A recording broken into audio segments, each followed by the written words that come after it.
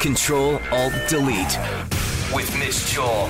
Navigating your way through the social, local, and mobile tech talk on Show 97.7. It's 11 minutes after 7, and it's a Monday morning. That means it's time to say good morning to Mitch Joel. Good morning, Mitch. Hey, Terry. How are you? I'm fine and dandy. And what about yourself, Mitch? You sound a little down and out. No. Okay, good. Great. It was super hot yesterday. We did a little bike around the Hilly Park here and decided to call it a day, but otherwise things are great. Okay, good. Glad to hear it. Let's go right to this because I had this is fascinating to me. I had a weekend where we decided we were going to be super safe as we could be, but we were going to venture out, and we drove into Ontario to see friends we hadn't seen for so long, and did it as safe as we possibly could. Even, I'm going to admit, we stayed in a motel, a small motel, on Thursday night into Friday, and we're super paranoid and super safe, we hope. But it seems to me that folks, because we were not alone, the 401 was really crowded on the weekend. There were lots of people out. There were lots of people on what they call patios in Ontario. And it seems that people are wanting more and more to venture out. And now comes the personal pod. Do tell. Well, I'm super curious about before the personal pod. Do you have to quarantine now? How does that work? I don't think we do.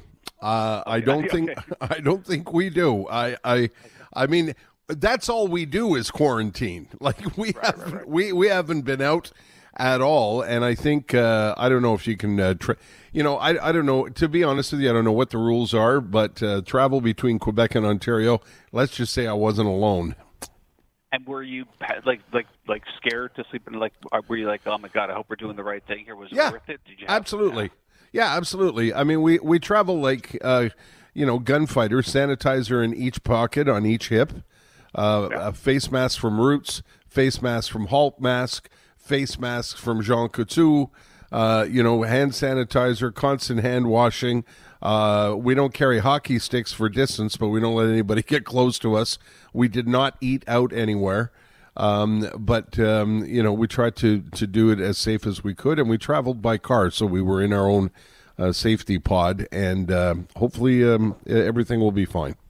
Yeah, it sounds like the personal pod would be great for you. So what is this personal pod? This is one of those things you look at sideways, slanted, upside down, and then you go, actually, maybe I do need one of those things. You ever have a product? It's almost like an infomercial gone incredibly perfect for the coronavirus. So if you ever had a grandmother that would plastic the furniture, do you remember all that stuff where Absolutely. They would cover up the furniture with plastic and zippers?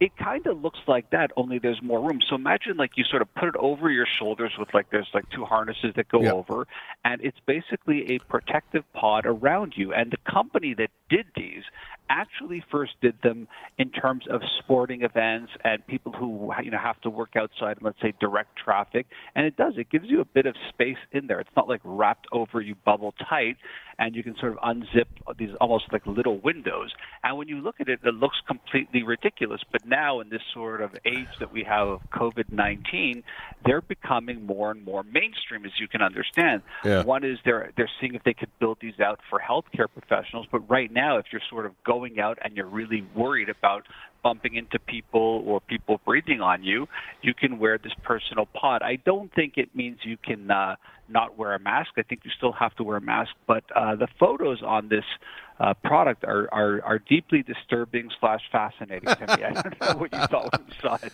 Yeah, I remember seeing them. At one point, I remember seeing them.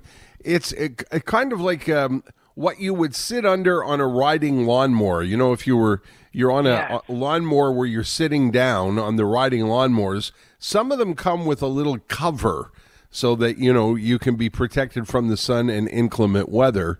And they kind of look like that with sort of a half-moon zipper on the front so you can stick your head out of them. And it kind of just looks like a mini see-through personal tent. Yeah. Is really what it absolutely, is. And if you're going to go out and walk the dog, you just sort of toss it on versus putting on a jacket. And I mean, they look absurd, but in this day and age, you're kind of like, I don't know, maybe I'd like to go shopping in that thing. Yeah.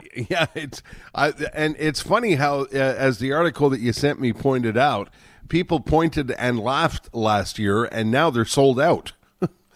Sold out, and also it really is one of the things that is like, it's perfect for the internet age, right? Imagine you had this idea, and your Walmarts of the world don't want to pick it up.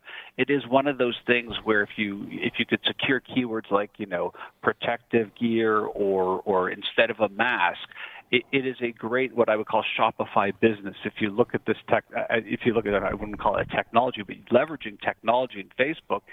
And that's exactly what happened. People started taking pictures of it, Instagramming it, and now, of course, this company's completely sold out of them. But it's like the perfect product for the age of both the internet and the coronavirus. Yeah, you know what? It's not so crazy when you think about the pickle we're in right now. Okay, let's move on to pickles and other things that aren't pickles. This has become a thing on the internet, right?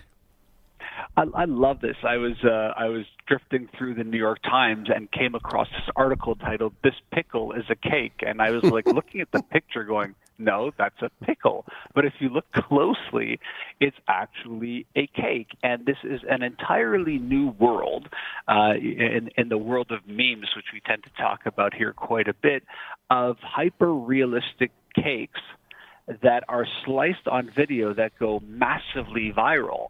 And this started actually not that long ago, and it started actually out of Turkey. It was a Turkish baker who had developed and baked these super realistic cakes. They were featured on BuzzFeed's Tasty, which is their food site, and they did a compilation video that they shared on Instagram, and it went immediately viral. And it's bizarre because it looks like a Croc shoe, and they cut into it. Nope. And it's a cake. It looks exactly like a soaking wet pickle.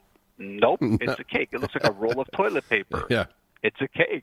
And they just go through all of and it really is an art form. And I figured, you know, in a day and age when everyone's doing their own baking or everyone's watching all these Nailed It challenges on Netflix, this seems to be like, this seems to be how you really amp it up, right? This seems to be the next generation of these cakes. Yeah, when you've got lots of time on your hands, bake a cake that looks like a pickle.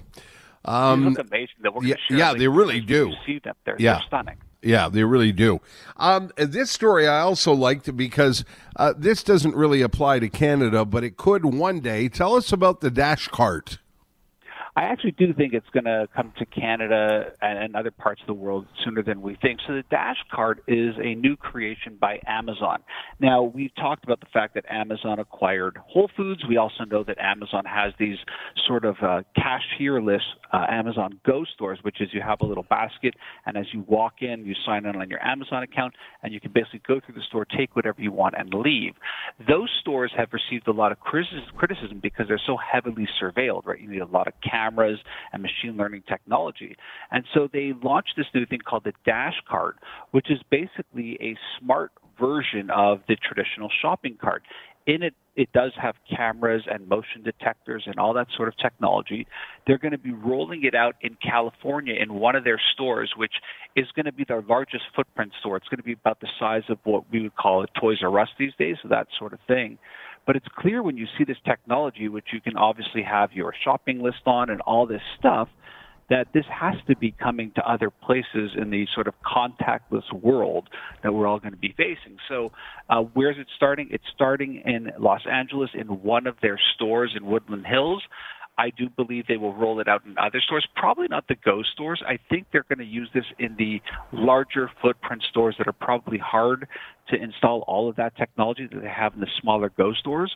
I could easily see this rolling out into Whole Foods, and I could even more easily see that division of Amazon start selling that technology to other supermarkets and other stores. But what a great thing, right? You sort of roll up, you take the shopping cart, it knows who you are, you go through the store, you touch nothing, you don't deal with cashiers, you don't have to deal with plexiglass, and off you go. So again, sort of interesting to see the future coming at us faster, but even more interesting when we think about the complexity of what viruses and stuff mean to us, and we don't want to touch anything. Yeah, also good for crabby people who don't like people. Yeah, you can probably use the bash into people, too. I'm sure it's good for that, too. Yeah. All right, what's your app of the week?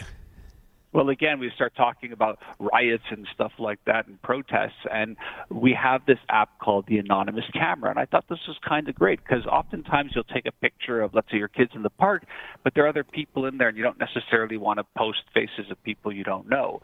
And again, this is great for protests and journalists, but it's just a very simple photo app that allows you to anonymize other faces in the picture. So you can make them black, you can make them blurry, you can fuzz them out, you can block them out. And I don't know, I thought this is a really interesting app that sort of is of the times. It's called Anonymous Camera. It's not expensive. I think there's a free version and a $2 version, but it's basically about this ability to sort of, it's really designed for journalists and whistleblowers and researchers and activists, but still it's pretty amazing that they have this technology. Yeah, when I saw it this morning, I thought it was a good thing, you want to keep your kids off the internet or whatever. That's a quick way to do that. Yeah. All right, Mitch, thank you. This conversation will be up at showem.com with all the links. Enjoy the heat, Mitch. We'll talk next Monday.